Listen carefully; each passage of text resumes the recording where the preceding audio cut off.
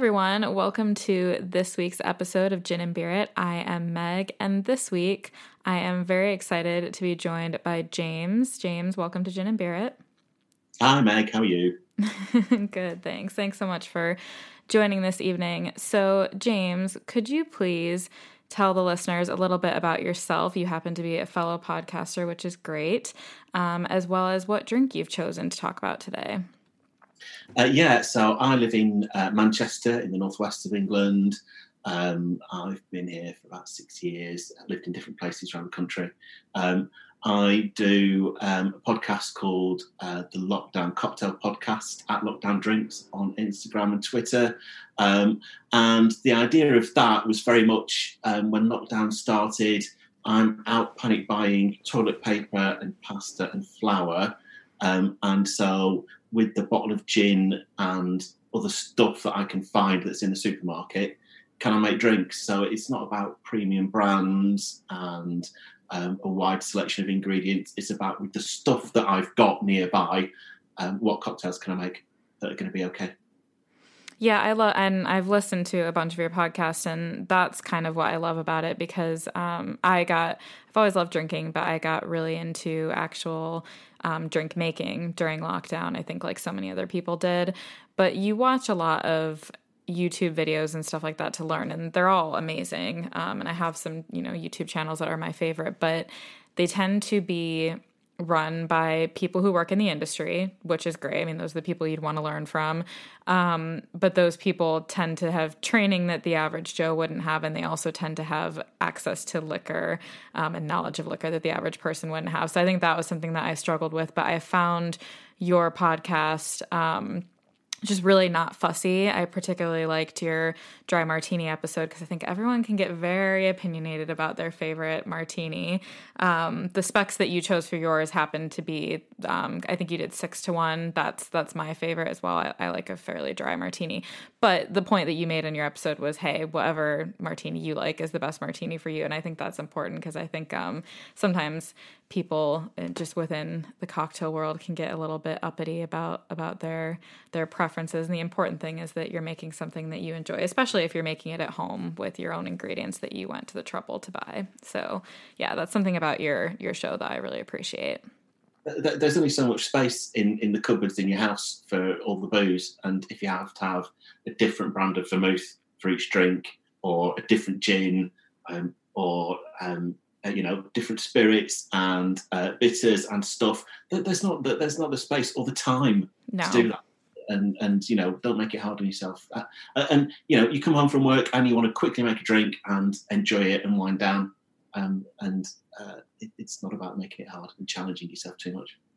Yeah, exactly. And I also think that one of the benefits of this horrible, pandemic situation that we've all been living through is we've all been saving quite a bit of money. And if you get into the really niche liqueurs and different types of spirits and things like that, I mean, those things are great to experiment with. And if you want to, that's great. But it can get very expensive to the point where it would be much cheaper, just to go try it at your favorite cocktail bar and not worrying about buying an entire bottle of something that you might never want to drink again. So yeah, it's important to just focus on the staples that you can make your favorite drinks with.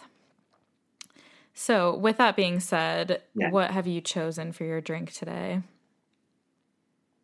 I've chosen bitter, which, cheers, I've got a glass of it here. Cheers. Excellent. Type of beer, and it's for me. It's the taste of. I was going to say my childhood. It's not the taste of my childhood. it's the taste that as a young man that I sort of grew up with, I suppose. When I started going to the pub, I didn't really know anything about beer. My parents had drunk wine and stuff like that. And my dad hadn't really been a beer drinker. And when me and friends started going to pubs, I drank lager because that's what everybody else did, and I didn't know any better. And this is, I'm middle-aged now, so this is at a time when you'd go into the pub and there'd be Foster's and Colin Black Label, and that was pretty much it. There wasn't a lot of choice. So it was often lager that wasn't great. And by the end of the night, you'd be full of gas and bloated, and it was really uncomfortable, and it sort of attacks the back of your throat. It's not nice to drink more than one of those anyway. So I was out with some friends. We were away for the weekend camping in the Yorkshire Dales, and we were in the pub, and I was not enjoying my second or third lager, and somebody said, "Well, drink bitter. That's really nice." And I thought, well, but it's called bitter. Why would I want to drink something that's called bitter? That's ridiculous. And so they said, have a shandy. So the barmaid poured out half a pint of lemonade, stirred it vigorously with a spoon to get all the bubbles out of it, and topped it with bitter from the pump.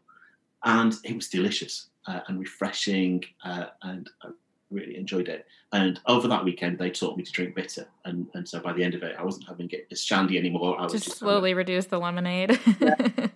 Yeah, and it was just an idea that hadn't really come to me. I grew up in Blackburn in Lancashire, and 2 breweries in the town. There's a story about beer manufacturing in Blackburn, which I will rant about at length later. But you'd go into the pubs, most of which were tied pubs, so they were operated by a brewery, or the people running the pub had to buy their beer from that brewery. And there'd be a lager, a bitter, and a mild, and you chose one of those. And I'd been drinking the lager because I didn't know any better. So when I came back from that holiday, I was drinking the bitter and enjoying the pub a lot more. Yeah, that's great. Now, I moved to the UK and I moved to London. I've never lived outside of London since I've been in the UK in 2016. So once I'd moved to London, the craft beer movement had kind of already hit here. Because I went on a tour of Meantime Brewery in Greenwich. And the tour guide, who's actually American, strangely enough, but he went through the history of beer in London in general, which was really interesting. But he said exactly what you said, that it used to just be, you'd just go order lager, bitter, mild. And I just didn't. I was like, what is that? And then I was up north at one point, and one of my friends just went up and ordered 2 pints of bitter. And I was like, oh, I didn't, because just in London, like, it's just before my time, but there's plenty of places where you can still just order like that. And I just thought that was so interesting. But actually, beer-wise, bitter is my favorite because it's like a pale ale, which I prefer, because I agree with you, like a pint of lager is like eating a loaf of bread. Like some of them are nice, but it's a lot. I've always preferred the taste of bitter. Yeah, good. I'm glad to hear it. I don't know if you've tried the mild. It's an acquired taste. It wasn't for me. I had a go. And in the northwest, people would drink mixed, which would be half and half of bitter and mild. Obviously, an endless variety in mixing your drinks together everywhere. So is mild more like an amber ale type beer? A lot darker. Okay. Darker. So people used to. I know you've been looking at the history of this as well, but people used to ask for, the breweries would call would have pale ale and mild, and people would go into the pub and ask for bitter as opposed to the mild beer. Mm-hmm. It wasn't what the breweries were calling it. It's just people used, and I suppose the usage becomes official because that's what everybody say. Exactly. Yeah. So they tend to take the mild and the bitter and the lager. So the mild, I've not drunk mild an awful lot because it's like the water from the sink after people. Mm-hmm. It's dark and I never found it had a good head, and it's not. I suppose sour's not quite the right word. It didn't have a flavour that mm-hmm. But there'll be mild drinkers up and down the north of England shouting at you. Yeah, and I think, I mean, certainly my beer taste has evolved because recently I was in Eastbourne hiking the Seven Sisters down the coast with some friends, and my friend Eddie is just an avid drinking enthusiast, really, really knows his beers, especially Belgian beers. But we went to this pub that it was one of those where it looked quite nice on the outside and then it wasn't really that great on the inside. And I was like, oh, I wonder what Eddie is going to order, because he just likes the finer things. And he ordered a pint of Guinness. And I was like, oh, you ordered Guinness? And he was like, yeah, I ordered Guinness because it's just consistent wherever you go. He's like, you don't, yes, like it might be a bit better in Ireland and stuff, but he's like, you can literally get it in Australia. You can get it at any pub, and you know what Guinness is going to be.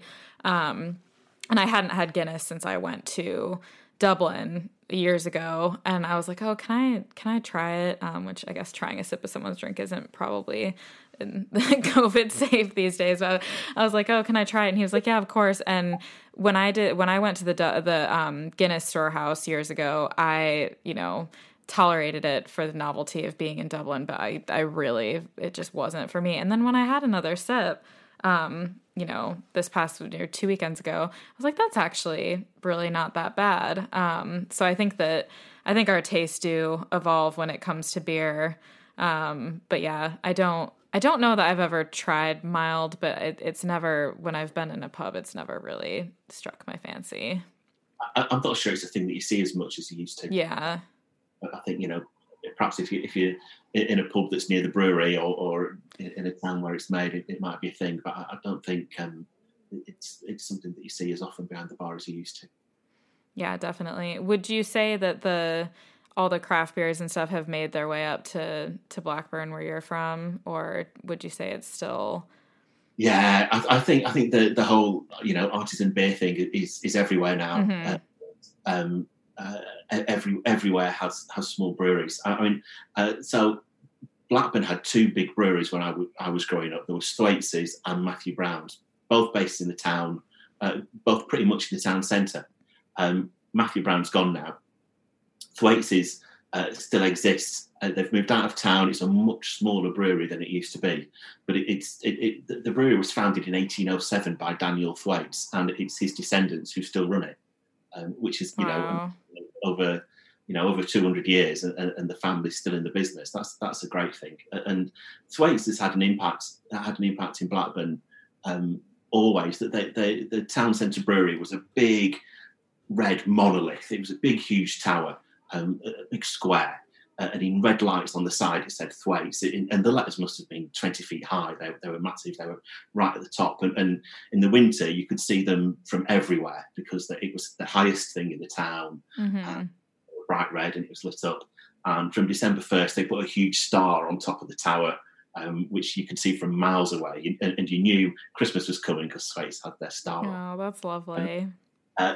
They made a lot of people redundant at one point, and the probably apocryphal tale is that the brewery electrician went and tampered with some of the wires on the sign and took out the H and the I and the E, so instead of saying Thwaites, it said Twats, and that was their commentary on the way that the business was being done at that point.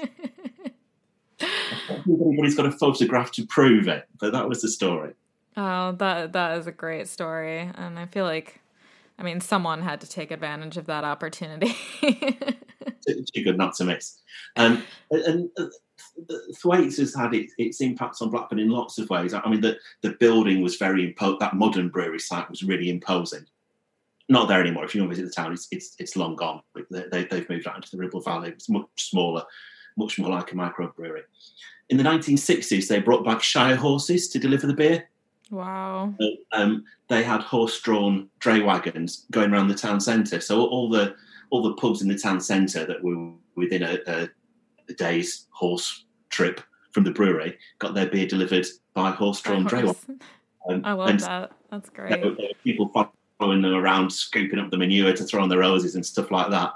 And you smell the hops. You knew when Thwaites was brewing because the town stank. It was, it would wash right over the town centre, and you always knew when they had a brew on because you could really smell it. It was an intense, sort of dank aroma that got.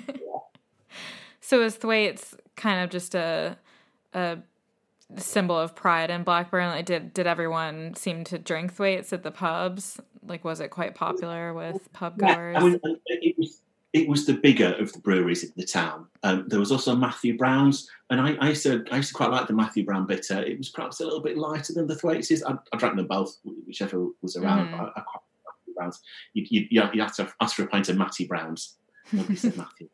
And their brewery was in a part of town called Little Harwood, and you got the feeling that it was local people who worked there, because if you were driving past at shift change time, you'd see people walking to and from. And apparently the people who worked at the brewery got part of their salary in beer. And on a Friday, when it was payday, you'd see people dragging a shopping trolley with them, the little two-wheel trolleys that grannies used to go to the supermarket. You're having a trolley with them. And coming home from work, the trolley was obviously a lot heavier, and they've got a trays of beer in there. And that was part of how they got their salary, which it was a great idea. If you've got friends round, you'd say, this is the beer that I make. This is the place I work at. And it's a great way of spending the marketing budget. Yeah, that is a great idea. Yeah, it's a really interesting history. Yeah, and Matthew Brown's has gone. That was bought out by Theakston's, which was a Yorkshire brewery, and then went to Scottish and Newcastle, who make brown ale, Newcastle brown ale, and it closed in 1991. So it's not survived, but that had a run. They'd been in brewing since sort of the 1820s, so it had a good long run, and I think for not a massive place. It's not Blackburn's a town, not a city. It has a cathedral. I think it's one of the biggest towns in England that's not a city. But for a relatively small place, I think there probably wasn't the demand for it, and industries to consolidate and change. But 1991, the year Matthew Brown's shut, was the year that I left Blackburn to come and work in London for a bit. So I don't think I really noticed they'd gone. And then I came back, and then suddenly it wasn't there, and you don't notice at first, and then you miss it after the fact. Yeah.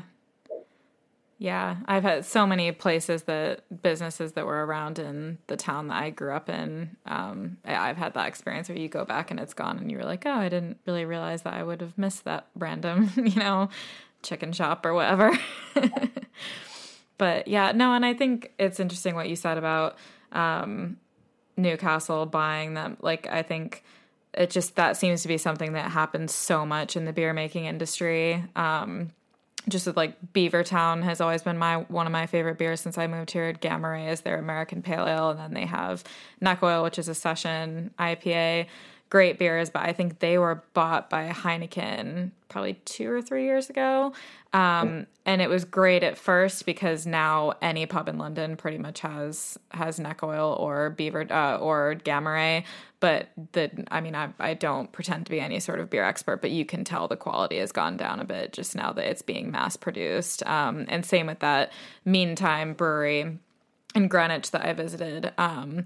They were purchased by Asahi, I think, and the tour, even though the history was really interesting, the tour guide kept like making all these comments about how nice Asahi is, but he was trying to make them as though he was saying it, but because when we went on the tour, I didn't realize that Asahi had bought Meantime, and I was like, did you notice how he kept making just kind of complimenting Asahi, like it's like this great brand, and he's just being really impartial. And then we Googled it, and I was like, oh, okay, that kind of just discredited everything that he said on that tour. So you want brands to survive, and you want products to survive, and I think in this day and age that means a lot of them are going to, if they're successful, they're going to attract the attention of investors or bigger businesses and become part of it. It's better than that they're shut down or that they definitely fail in competition. So the independence is it's like everybody likes the indie group's first album, and then when they get signed to a proper label, well, I don't like them now, they're successful. It's that kind of deal.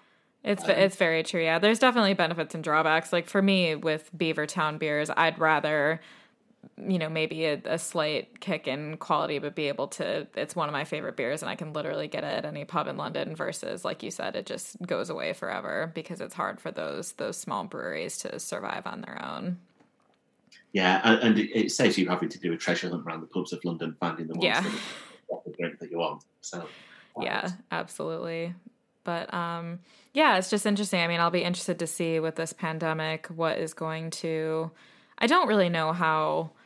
I mean, I'm sure beer production has gone down just because I'm sure they had less. The breweries would have had less people working at once, for safety measures and everything. But I haven't read much about how that industry has been hit. It'll be interesting to see.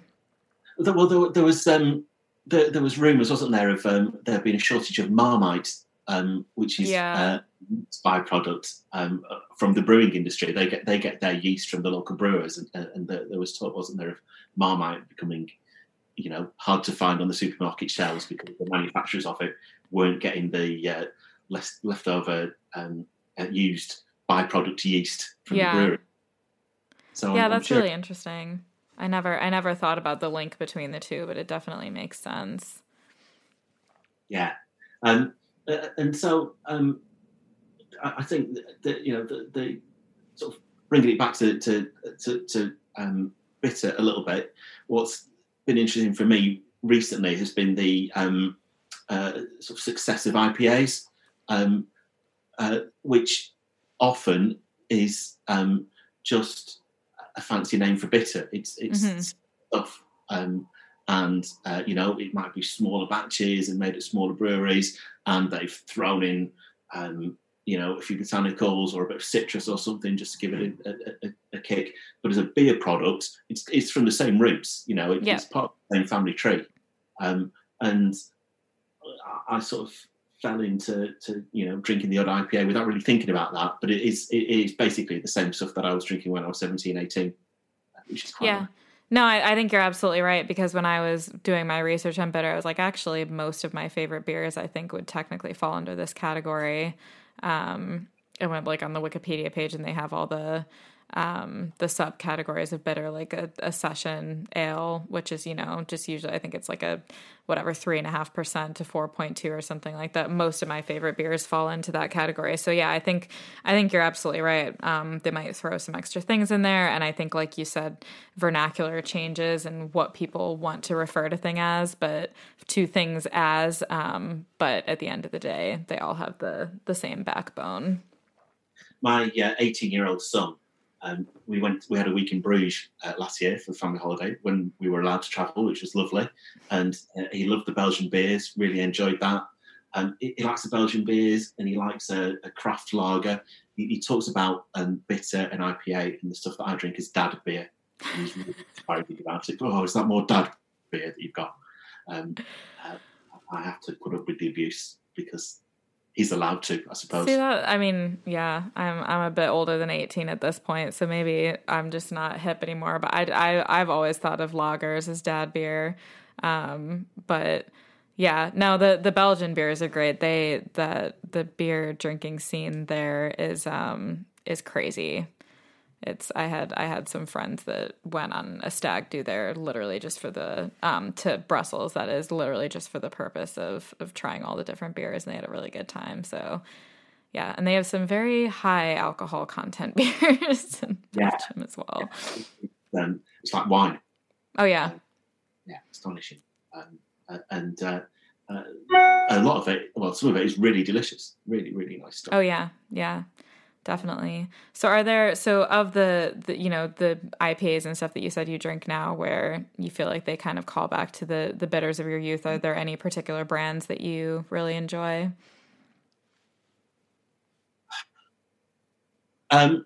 Not specifically. I will tend to.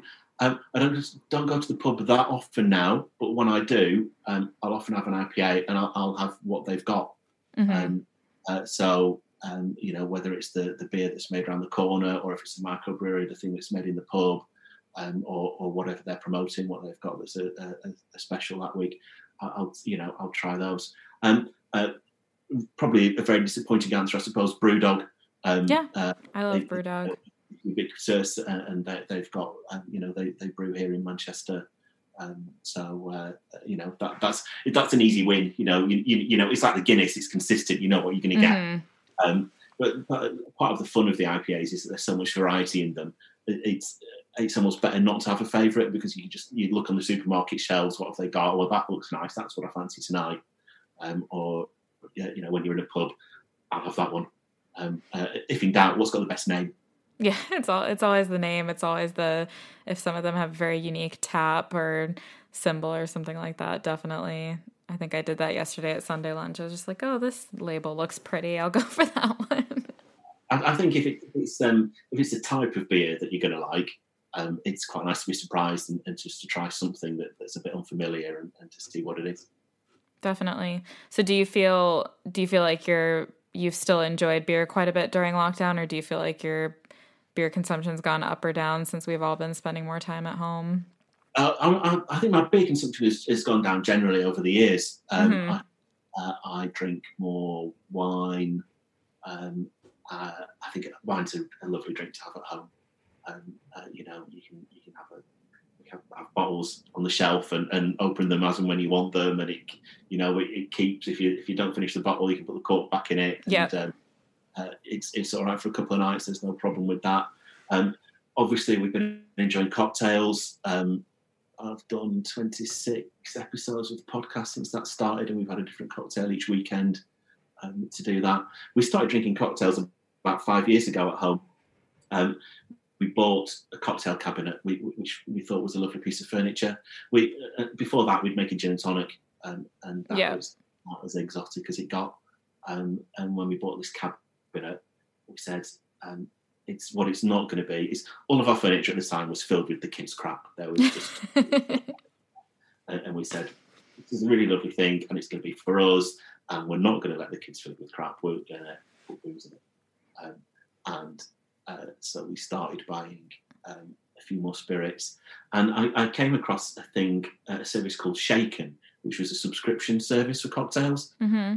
Paid £24 a month, and they sent you a box with a spirit and some mixes, some stuff to put in. So there'd be a spirit, and then so when it was the gin package, you got a really good brand of gin and some vermouth and a little bottle of Campari.